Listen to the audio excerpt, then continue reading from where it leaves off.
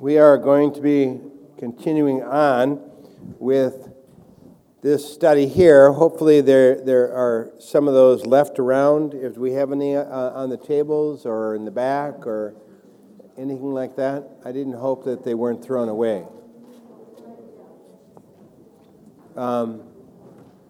Here are, no, that's Isaiah with Luther. Okay. Well, if need be, I'm just going to have to read this, and then we'll go to some of these Bible passages. Okay. Shall we begin with a prayer? Thank you very much. Oh, dear Lord and Savior, we pray that as we now approach this wonderful season of Advent, that you would prepare our hearts, as you did also with those people in the entire Old Testament, for that wonderful coming promise of a Messiah, a Savior, who would come into this world. Make our Christmas into something that is truly Christmas, the celebration of the birth of our Lord and Savior, for in his appearance, in that victorious announcement made to Mary, that she would become the mother of our Lord, you signaled that the victory over sin and death and hell would be won, and that this victory was assured because of your presence. For you are the eternal and invisible God who has taken on human flesh and blood in order that we might be saved from your wrath, and that the wrath of God that comes upon the world for sin has now been in Christ turned away. We pray, Lord, that we might see that wonderful peace and comfort in this season of Advent. In Jesus' name, amen. All righty.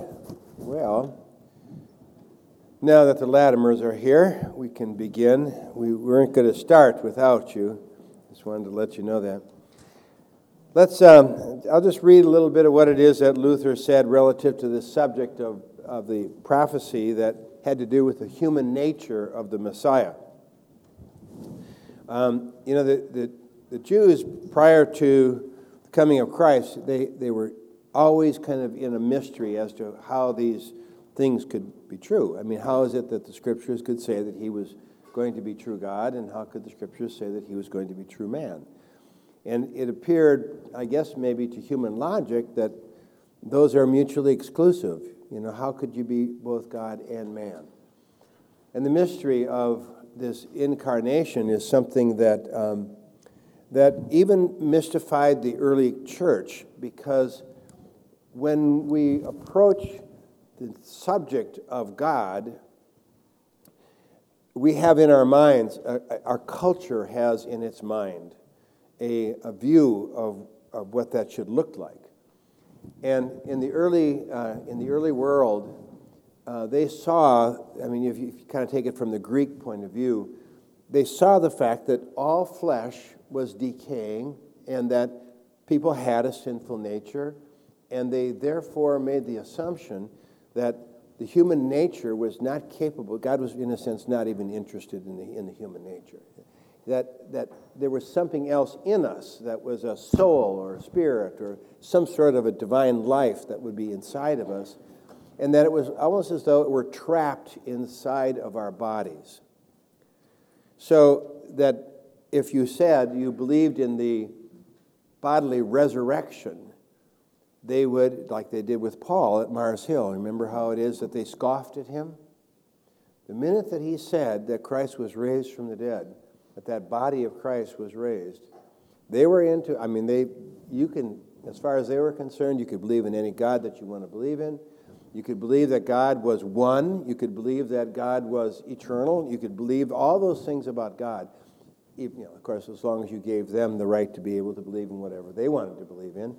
But this idea that God actually was interested and wanted to redeem and save the flesh of mankind, that was so contrary to them. And that we call those people Gnostics. A Gnostic was a person that comes from the word gnosis, which is knowledge. A Gnostic was a person who supposedly had this secret knowledge that God had to impart to mankind. And it was not something that came through words. you didn't, a Gnostic could not imagine that God could actually use human words to impart to us divine truth. That too was a mystery to them. And so a true Gnostic was after the Spirit, and it went all the way from being maybe a true soul, where there might be some identity in who we are as a soul, but all the way to being nothing but a spark, like they would talk about the flame and the sparks that came out of the flame, that supposedly there was this eternal God, like the force be with you, that just kind of burned like a fire, this eternality of God, and that the spark came out of that fire, and there it hit us. We as human beings had the little spark inside of us, and then when we got rid of this body, then the spark went back to the fire. But you notice what that does to personality. It destroys personality. It says really that life is a life force rather than a life personality. Probably, if we look at American Christianity today, the natural tendency of man is to veer away from, I guess you might call it, incarnational theology.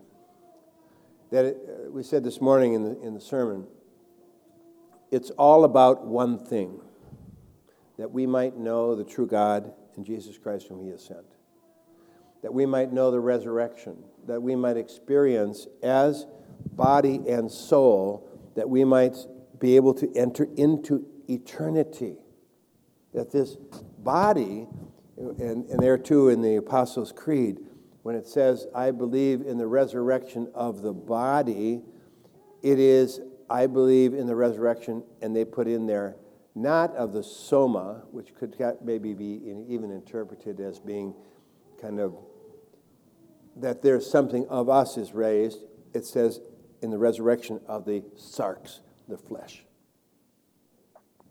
So when we as Christians go to the grave and say goodbye to our husbands, our wives, our children, and we grab those hands, it really blows our mind to think that we are going to actually be seeing and touching that person again.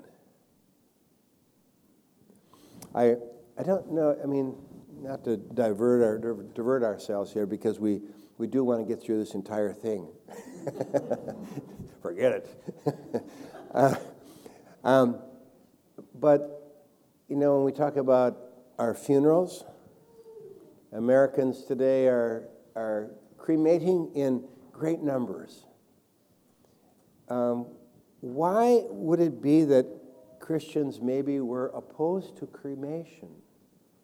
And I don't mean to bind the consciences of anybody here who has done that, or their parents have been cremated, or whatever it might be, but because God is quite capable of being able to take remains and to still raise that person from the dead, because what happens in 30 seconds inside of a cremation, whatever they call those things, crematorium, will happen in 30 years in the grave. The body's going to simply decay, right? But why would we be opposed, or why were Christians opposed to cremation? Any idea? Well, they want to have the body raised. There's some kind of a connection that when we go to the grave and we put a body in the grave, it's also telling us that this same person, body and soul, is going to be raised. Now, it used to be, and this has changed too, it used to be that people were cremated as a statement against the Christian resurrection. So that if this was something that people did as atheists to make their statement against Christians, that changes it from being what do you call an adiaphora, Naudiaphora is something that's neither commanded nor forbidden. We don't have anything in the Scriptures that says you're not supposed to cremate your body. It doesn't tell us that we have to bury a body in its whole totality. But when unbelievers, when anti-Christians come along and they do something to try to make a statement against what we believe, we are Germans, stubborn as can be. Although I would have to say that I've known a few Norwegians in my life that make Germans look like they're very liberal and tolerant. So, the body and the resurrection of the body. Now, you can see now how it is that the incarnation set Jewish belief, Old Testament Jewish belief, the idea that the Messiah was going to come in the flesh, it set it against almost every single religion that surrounded it, every single religion basically in the world. Buddhism, you don't even know whether or not there's a God. It's a way of life, right? Hinduism, reincarnation. You get rid of this body, and all of a sudden you're a mouse if you've been bad. You're an elephant if you've been good. If you're really good, you get to be one of those Brahma bulls. The idea of the transmigration of souls means that souls basically have no personality. Now, okay, so here we are, and here's this statement of the incarnation. And let's see what Martin Luther says. He says, "They raise a hue and cry against us, saying that we mingle the two natures into one essence. This is not true. We do not say that divinity is humanity, or that the divine nature is the human nature, which would be confusing the natures into one essence. Rather, we merge the two distinct natures into one single person and say, God is man and man is God. We, in turn, raise a hue and cry against them for separating the person of Christ as though there were two persons.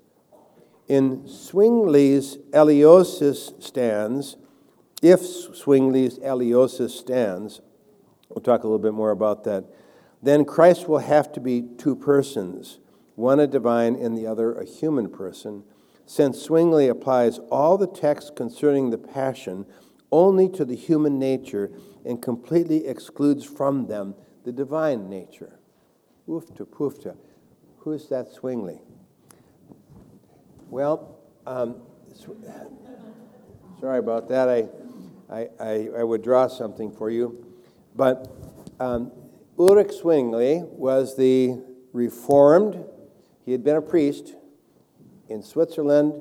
He had been a priest in Switzerland. And he was the one who turned around and basically shoved away all this Roman Catholic stuff, right?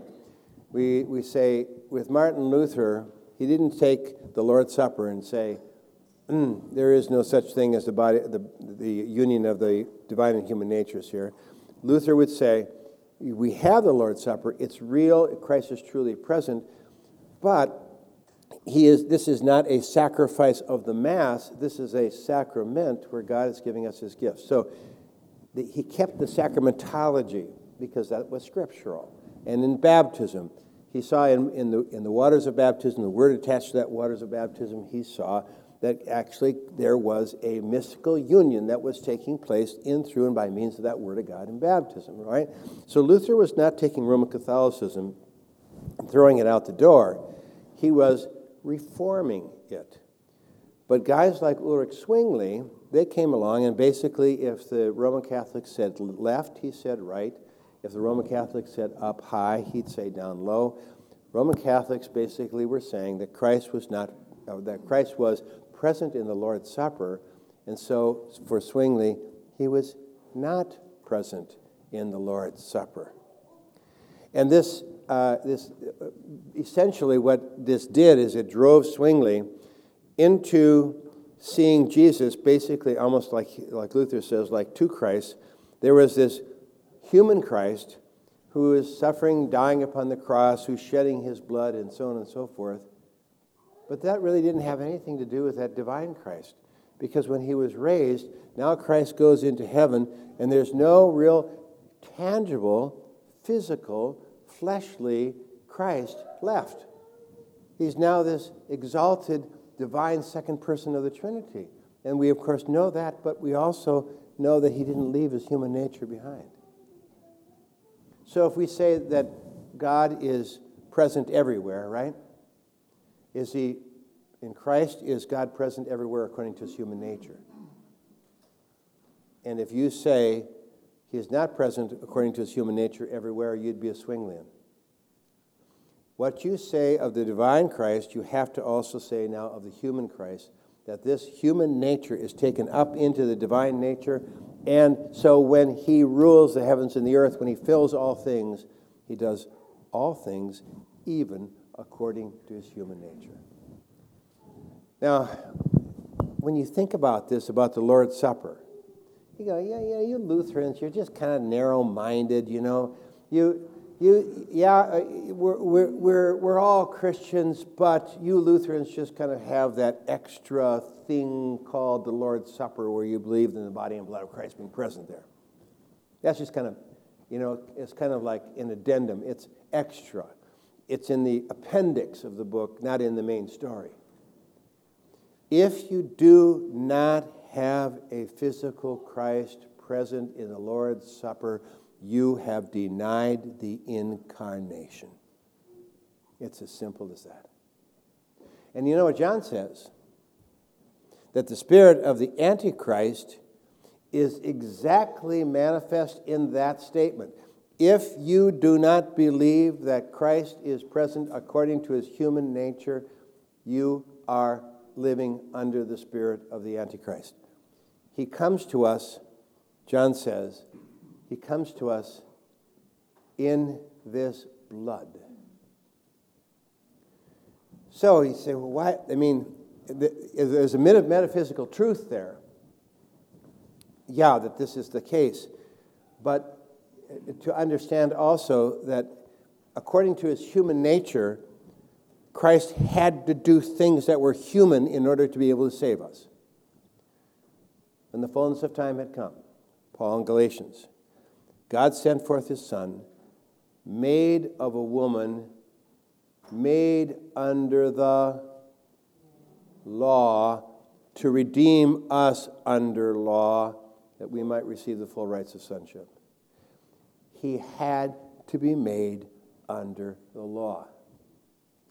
I think most of us, and if we kind of speak of ourselves as human beings in the most general sense, most of us are a little bit like some of the students that my wife has in her English class.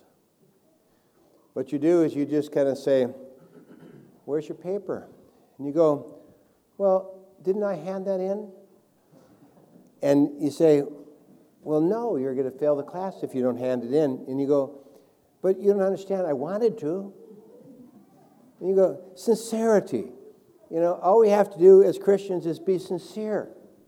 All we have to do is we don't have to worry about whether or not we're united to Christ in baptism. We don't have to worry about whether or not we partake of his body and his blood. We don't have to worry about whether or not his blood, literally, truly, tangibly, human nature, is necessary for us and for our salvation. We just think about God. That's all we do. We just think about him in a positive way. And you know where that leads you? First of all, you can't. You can't. You have to be able to think about God through Christ. That's what that text said today. Excuse me. That's what that text is saying today. That they might know thee, the only true God. And then there's a conjunction there. Even Jesus Christ. But even means that the second part explains the first part. You come to know God by coming to know Christ. And therefore, you cannot avoid that human nature of Christ if you're going to approach God. You can't just say you believe in him. Guys out in the golf course, I believe in God. You have to be able to actually grab onto the flesh of Christ. You have to be united to him. That's what the human nature is all about. What belongs to him, what is given to him, what is in him. He says, I am the vine, you are the branches. He didn't say, I am the vine, think about that. Okay, let's look at Genesis chapter 12, verse 3.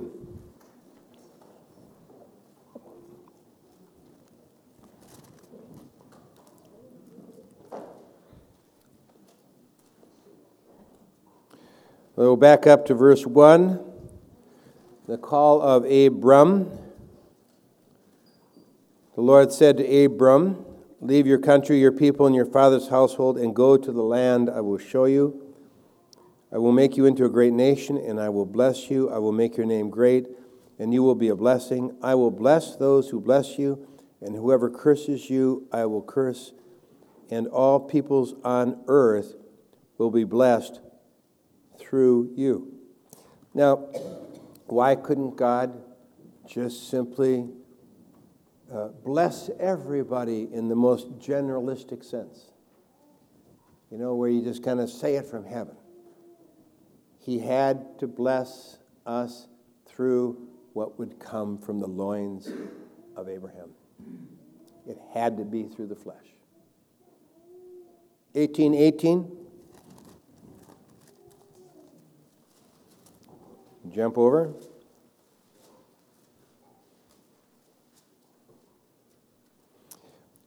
We're going to back up to verse 17, and why don't we read it all the way through 19 together? Are you all together? Then the Lord said, shall I hide from Abraham what I am about to do? Abraham will surely become a great and powerful nation, and all nations on earth will be blessed through him. For I have chosen him so that he will direct his children and his household after him to keep the way of the Lord by doing what is right and just, so that the Lord will bring about for Abraham what he has promised. Again, this whole idea that in Abraham all nations will be blessed. Let's look at chapter 49, verse 10 of Genesis as well.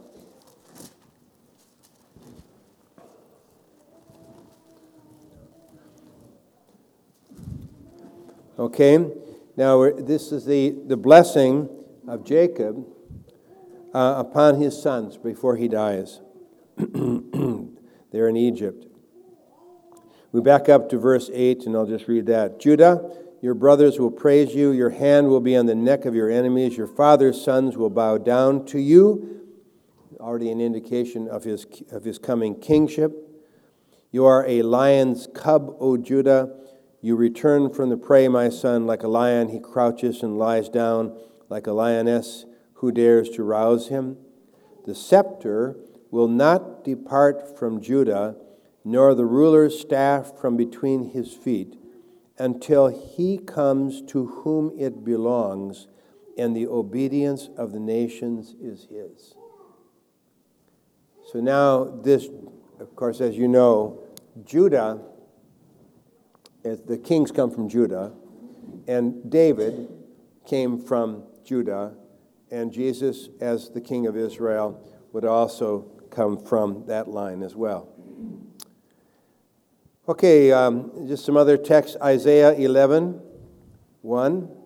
Isaiah, Psalms, Proverbs, Ecclesiastes, Isaiah, Jeremiah, Isaiah chapter 11, verse 1. This gets us all hepped up here for Christmas, doesn't it? Why don't we read? There's so much here. I don't know that we can go all the way through it, but let's do this. I guess I'll read it. A shoot will come up from the stump of Jesse. From his roots a branch will bear fruit. The Spirit of the Lord will rest on him, the the spirit of wisdom and of understanding, the spirit of counsel and of power, the spirit of knowledge and of the fear of the Lord. He will delight in the fear of the Lord. He will not judge by what he sees with his eyes or decide by what he hears with his ears, but with righteousness he will judge the needy. With justice he will give decisions for the poor of the earth. He will strike the earth with the rod of his mouth, with the breath of his lips. He will slay the wicked, and so on and so forth. And then he describes kind of the peace that will come from this. And in verse 9, they will neither harm nor destroy on all my holy mountain, for the earth will be full of the knowledge of the Lord, and the waters cover this, as the waters cover the sea. So Isaiah is kind of helping these Jews who either are about to be taken into captivity or even later on. It's what we call Second Isaiah. Goes from about chapter 40 and on. We call it Second Isaiah because it appears as though it was written after they had been taken away into captivity. Now you think about what that would do to you as a people. Why would the Jews hang on and not just simply assimilate into, like, say, for instance, the Babylonian culture? What would be the reason for hanging on to this culture? Why would they do it? Why do the Amish do it? What's the reason for Jews to do it today? To remain Jewish. What does that mean? What's the purpose? For some, do I have to answer my own questions here, you guys? I mean, we're all thinking, right? For some, it's a perpetuation of a culture. When I was a pastor out in Connecticut, there was a Jewish rabbi that I got to be really good friends with. He's the one who we would go to the clergy association meetings, and some of these ministers would get up and they would have prayers like they would say, "Fold our hands and pray, Mother, Father, God." And both the Jewish rabbi and I, our heads snapped up like this because we said, "For goodness sakes, Mother, Father, God, what are you talking about?" Well, the only thing is that he didn't really believe in a God. I said, "You don't believe in a God? You're a Jewish rabbi." And he said, "Well, I guess we'll find out." And I said, "Well, why are you Jewish?" He said, "Because it's the best culture that I could live in." I said, "Well, that's proven itself to be true, the Holocaust and a few other things like that have gone on. I mean, you possibly think that maybe this isn't the best culture to live in, but for many of them, I mean, it is a culture where people are bound together by their common ethnicity, and therefore they also have a common set of so-called rules of life, what to eat, what not to eat, the way in which you prepare food, things that you do, days that you observe, Sabbaths, and so on and so forth. It's an ordered structure of life. And when they look at this chaotic world in which we're living in, where nobody has anything that guides or governs them, or whatever, they look at us and they think that we're just simply living random chaos lives without purpose. And so to be Jewish, not necessarily to believe in God, is a culture. Well, that's all good and fine, but that's not the reason for why the Jews held on. They held on because they knew that the Savior of the world was going to come out of them. They were the culture. They were the, I don't want to say the petri dish, but you know what I mean. They were the culture out of which the Messiah was going to come. And if they didn't survive, the Messiah wouldn't come into the world. Now, God was going to make it happen. In order to be able to make it happen, they almost destroyed themselves by the way that they abandoned the faith. And so what did God do? He crushed them. And he took them and he brought them into captivity, and he created a remnant. And that remnant grabbed on and held fast, and they were the ones that then came back. He purified them, kind of like gold is purified in a furnace. You say, well, what do you suppose happened to us? What happened in Germany? A good number of us come from German roots, right? Along came the old King of Prussia, and King of Prussia said, you guys are all going to have to merge your religions. You're going to be Reformed and Lutherans. You're going to have to all come together, and you're going to have to give up all that liturgy. You're going to have to give up those sacraments. And why, Sandy Kopeshka's great-grandpa or grandpa, he marched all the way from Pomerania by foot all the way to a place called Hermannsburg, where there was a bunch of confessional Lutherans. And he stayed there, and he went through training, and he became a pastor, and he came to the United States. And now those little Kopeshka boys and girls came as a result of that to this place. And through that furnace of affliction, God kept his remnant alive. Question is, what are we going to do? Anybody here up for moving to New Guinea? Where are we going to go? What happens if our faith gets persecuted and we have to somehow go someplace where we can have religious freedom? You ever thought about that? Well, we're all hoping that we go to heaven before we have to worry about that, right? But we're getting there. Not too far away. There's a lot of that happening. How do we get there from here? Okay, the incarnation and why Israel persevered. Let's go to John chapter 1. Luke, John.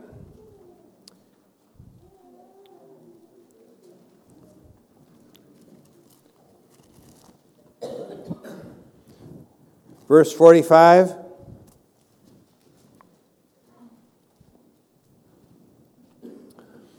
We're gonna back up here. This is where Jesus is calling his disciples. Let's back up to verse 43. The next day, Jesus decided to leave for Galilee. Finding Philip, he said to him, "Follow me." Philip, like Andrew and Peter, was from the town of Bethsaida. Philip found Nathanael and told him, "We have found the one Moses wrote about in the law, and about whom the prophets also wrote, Jesus of Nazareth, the son of Joseph." You notice how it is that he calls him the son of Joseph, which I don't know if so much as a statement of his human nature as it is actually of his what he claims through Joseph, and that is that he is the king of Israel. Verse 46, I like Nathanael. Nazareth, can anything good come from there? Nathanael asked. Come and see. He's we might call him a big city snob. You would say, Minnesota. Can anything good come out of Minnesota? And then in Minnesota they say, Iowa. Can anything good come out of Iowa? And people in Iowa say, South Dakota. Can anything good come out of South Dakota? Nazareth was just this itsy-bitsy town that sat up on top of kind of like a plateau. And you didn't have any good reason to go there. And so he's saying, he's insignificant. He's coming from some podunk town up in Galilee. And Philip says, come and see. Well, how about Acts? Now, this is where the Apostle Paul has to convince the world about who Jesus is. So let's look at Acts chapter 3, verse 25. Those of you that have Bibles, Acts chapter 3, verse 25.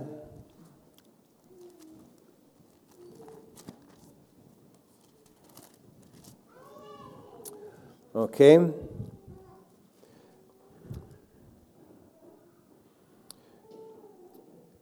Now, I'm going to back all the way up to verse 17.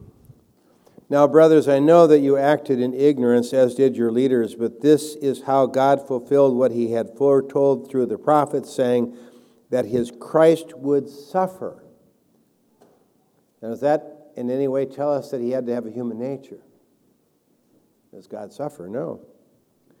Repent then and turn to God so that your sins may be wiped out and that times of refreshing may come from the Lord, and that he may send the Christ who has been appointed for you, even Jesus.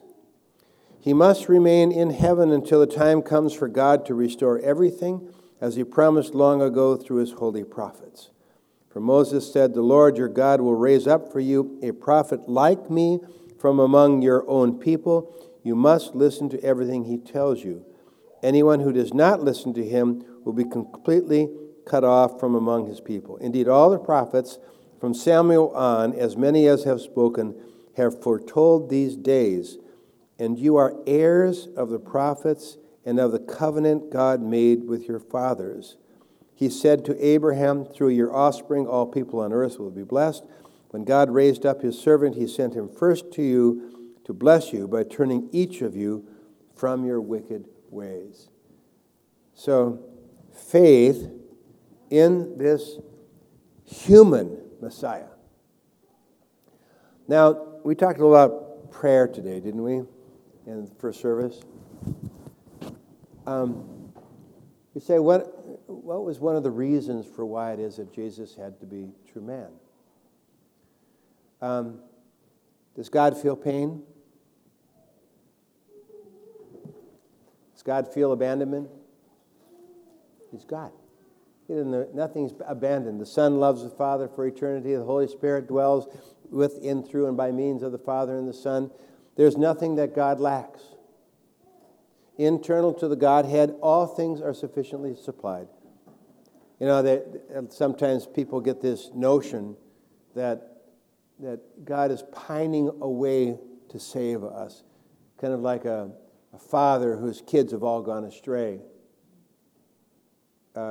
There's this guy named who wrote an introduction to Walther's Law and Gospel, and he made the statement, God could have sent all humanity to hell without lifting any finger to save them, and it would not have changed God from being a God of love.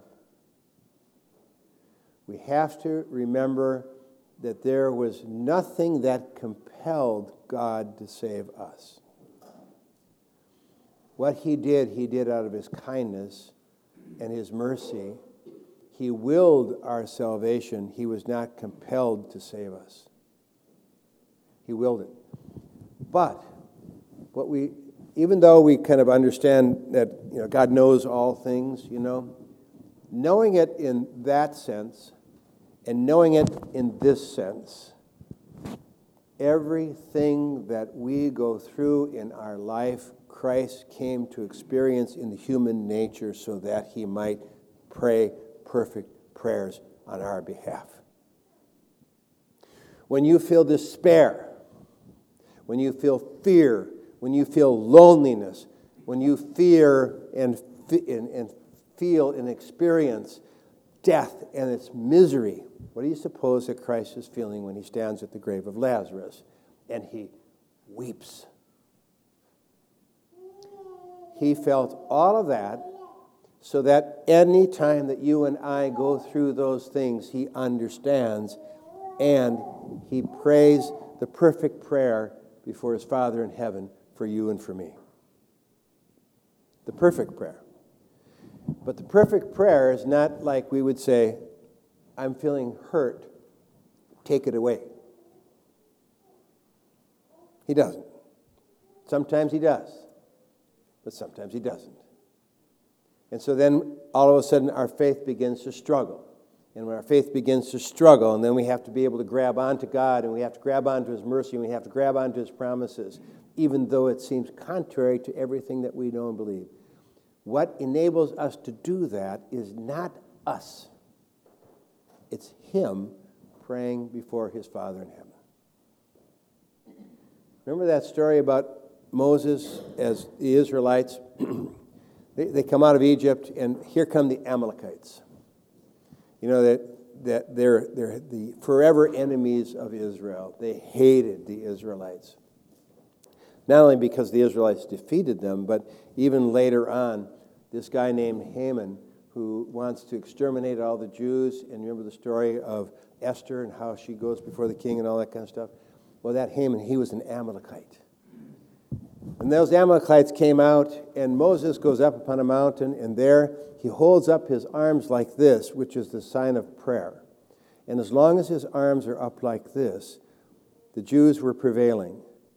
And his arms get tired, and they start to drop. And when he puts them down, they start losing. So Aaron and Joshua go over and grab his arms, and they hold his arms up like this, and they win. What enables us to win is Christ standing before the throne of his Father, praying on our behalf. His human nature was absolutely crucial because there isn't anything that we could ever experience that he did not experience. Can you imagine if you took Zwingli, and here's the divine nature just kind of hanging out while this human Jesus is doing his human things, and then at the resurrection kind of leaves behind this human nature? We're back to the same God that has no understanding of who we are. So this promise of a human nature is far more than, and the most significant thing of all is the fact that this promise of a human nature is that he is going to take the curse of the law. He's going to actually pass through death into life. It's that Trojan horse. You know, that horse where the Greek soldiers go up inside of the Trojan horse, and the Greeks all leave, pretend to leave, and then they take the horse into the city and they're rejoicing and such. The way that death is destroyed is that Jesus actually has to bear the curse of the law, and he takes that curse with him into and through the gates of hell. And then when we are baptized, Paul says that God literally unites us to Christ so that we are in Christ. And as Christ has passed through death into eternal life, we went and also passed through it with him. Every one of you who have been baptized into Christ, you have already died. When he died, you died. So now, does anybody have any problems with the idea of death? Well, let's not welcome it too fast. But let's remember that we don't need to be afraid of it. We don't need to be afraid of it. We've already passed from death into life. Now we just persevere, don't we? We drag this old body with us all the way to the grave. But we know this, that if God wanted our bodies, he had to and did take the human body. The second person of the Trinity took that human body of Jesus.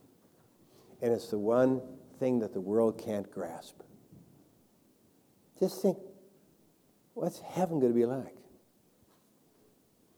What kind of clothes are we going to wear? Are we going to wear blue in heaven? Will there be football players in heaven? Not the Colts this year, that's for sure.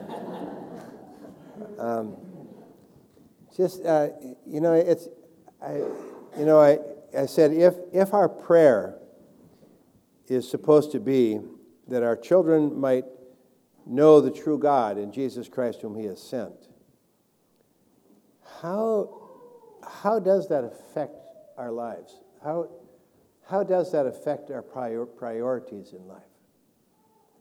And I would hope that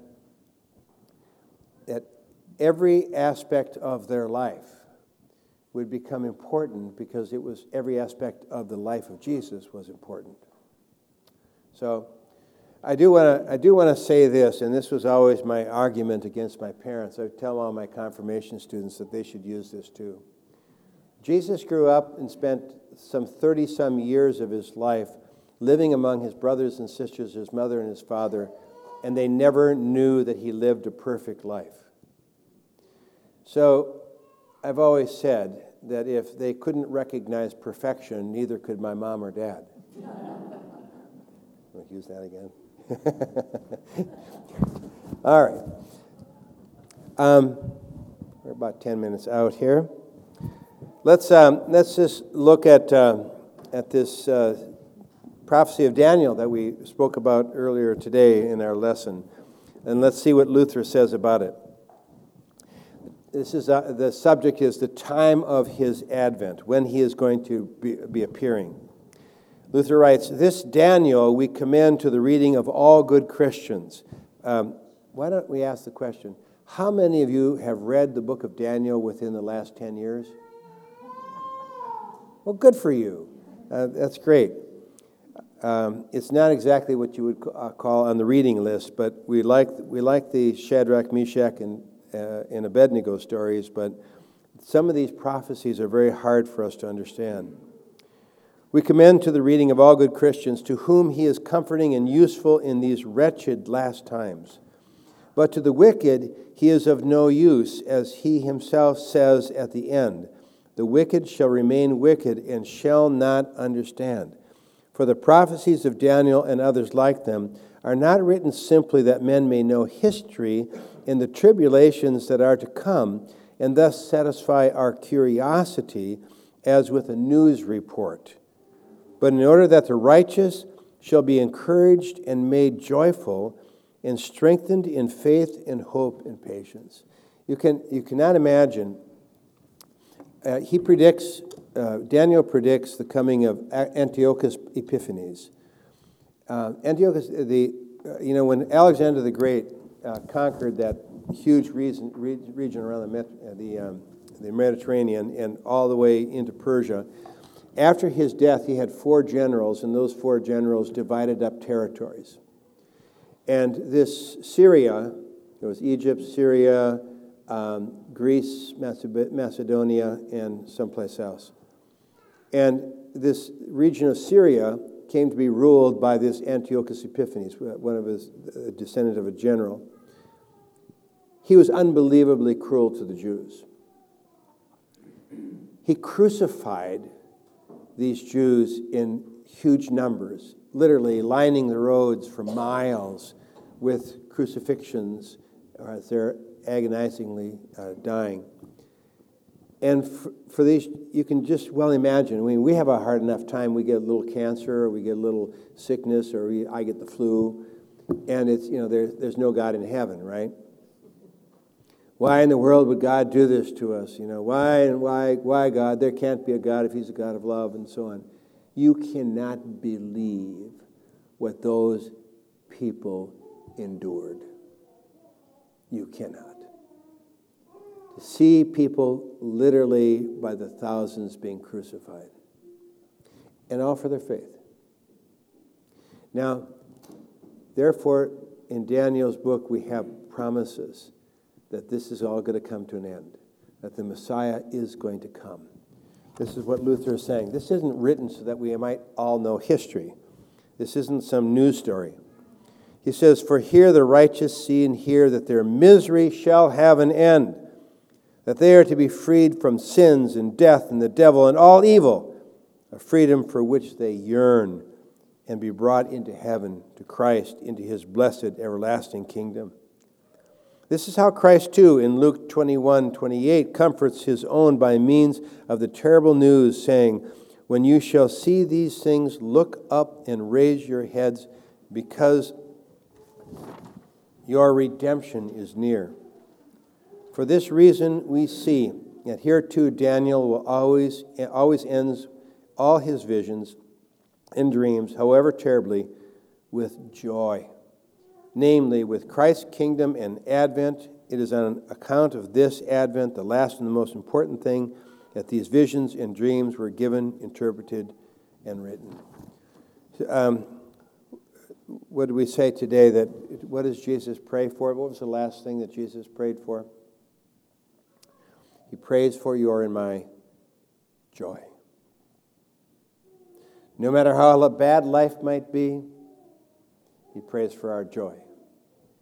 And the reason why we're joyful as Christians is because we know it can't be taken from us.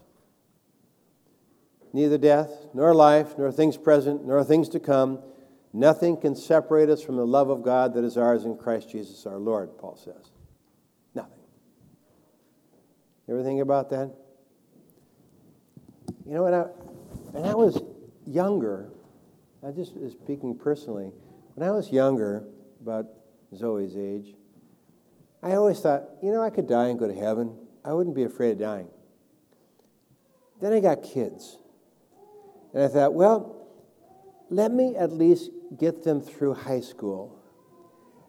And then after that, they took off and said, well, I'm going to have to support them while they're in college. And then they started having kids. And then I'm saying, well, not right now. When am I ready to die? Well, I think we're all ready to die, aren't we? Anytime. Lord, when at last thine angels come to Abram's bosom, bear me home. Yeah.